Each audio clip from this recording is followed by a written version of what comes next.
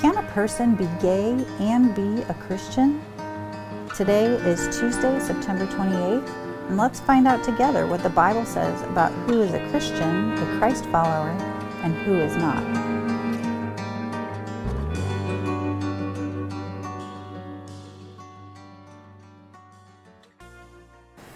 When someone asks the question, can a person be gay and be a Christian? It's important to define not only what we mean by gay, but also what we mean by Christian. Before we dig into our first word, gay, let's first define what we mean by Christian, because let's be honest, there are plenty of people who identify as Christian whose lives look nothing like Jesus. So what is the basic definition of a Christian or a Christ follower? I usually go with Paul's definition in Romans 10:9 through 10 for the basics of identifying who a Christian is. Paul says, if you openly declare that Jesus is Lord and believe in your heart that God raised him from the dead, you will be saved. For it is by believing in your heart that you are made right with God, and it is by openly declaring your faith that you are saved. So when we say Jesus is Lord, what exactly does that mean? That means that we believe that Jesus is God, who has authority over all creation, including authority over the life of the one who is declaring that Jesus is Lord. And we must also believe that God raised Jesus from the dead, literally raised Jesus from the dead to life in his physical resurrected body.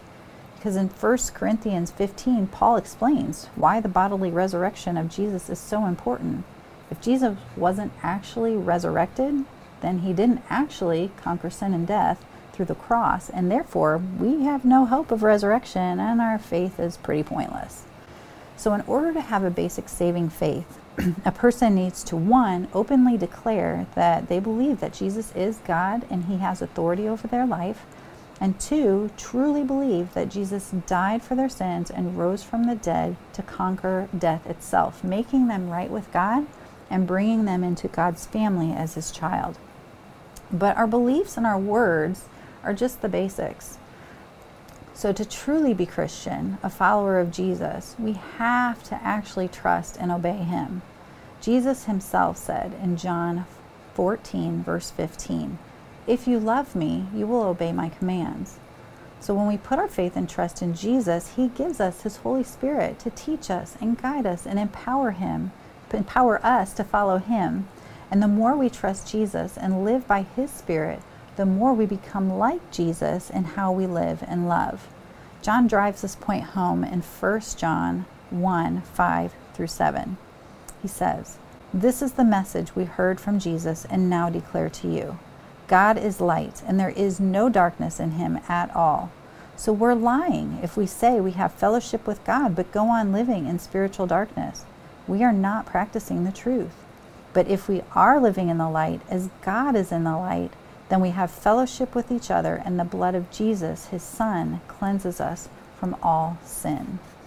So as Christians living in a fallen world with a sinful nature that's still a part of us, we won't obey Jesus perfectly. But there's a difference between striving to obey Jesus and confessing and turning from sin when we mess up, and living like we get a free pass to do whatever we want just because we say the right words and believe the right things. I'm sure you can think of people who say they're Christians, but their lives communicate something quite different. Maybe you are one of those Christians. If so, I encourage you to get your Bible out, read 1 John 1 and 2, and listen to what God wants you to hear and understand. To sum all this up, what it means to be a Christian, it's a person who declares with their words that Jesus is God, Lord of their life, believes that Jesus died for their sins and rose from the dead to give them right standing with God and to give them new life as his child, and then 3, obeys Jesus in how they live and love. So now we'll go back to our original question. Can a gay person be Christian?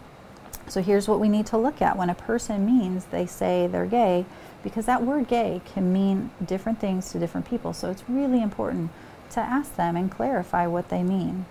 For some people, it means that they are same-sex attracted and they engage in same-sex sexual relationships. Now, going back to our conversation a couple Sundays ago, same-sex sexual relationships are a sin according to the Bible because they fall short of God's design and purpose for sex and marriage. So for a person who says that they're a Christian, but they're actively engaging and intentionally engaging in same-sex sexual relationships, that would be an area where they would really need to look at God's truth, listen to His Holy Spirit, and trust God with their desires and their actions that are out of line with God's good and holy design and purpose for sex and sexuality. And they would need loving, caring believers who would come alongside them to support them and encourage them to trust God and do what He leads them to do to align their lives with His purposes for them, which, by the way, this isn't unique to people who are gay. It's for all of us when it comes to sexual sin. So for other people, being gay means that they're just attracted to people of the same sex. And remember that feelings and attractions and desires aren't sinful in and of themselves unless they're acted upon. So for people who are stewarding their same-sex relationships in healthy and holy ways, who are choosing to live out their sexuality according to God's design and purpose, then yeah, those people can be Christians. So you can have same-sex attractions and be a God-honoring Christian. And so Christians who experience same-sex attraction need community, a community of believers who will encourage them and support them as they walk out their faith in Jesus, just like any other Christians. I highly encourage you to take some time to listen to the stories of Christians who experience same-sex attraction and are living out their sexuality in holy, God-honoring ways. So go to becomehope.com/LGBT to link to the Church Leaders podcast and listen to those podcasts from Gregory Coles, Ed Shaw, Rachel Gilson, and Lawrence Koo. God is using these believers in amazing ways as they share their stories and lead in their ministries that God has called them to.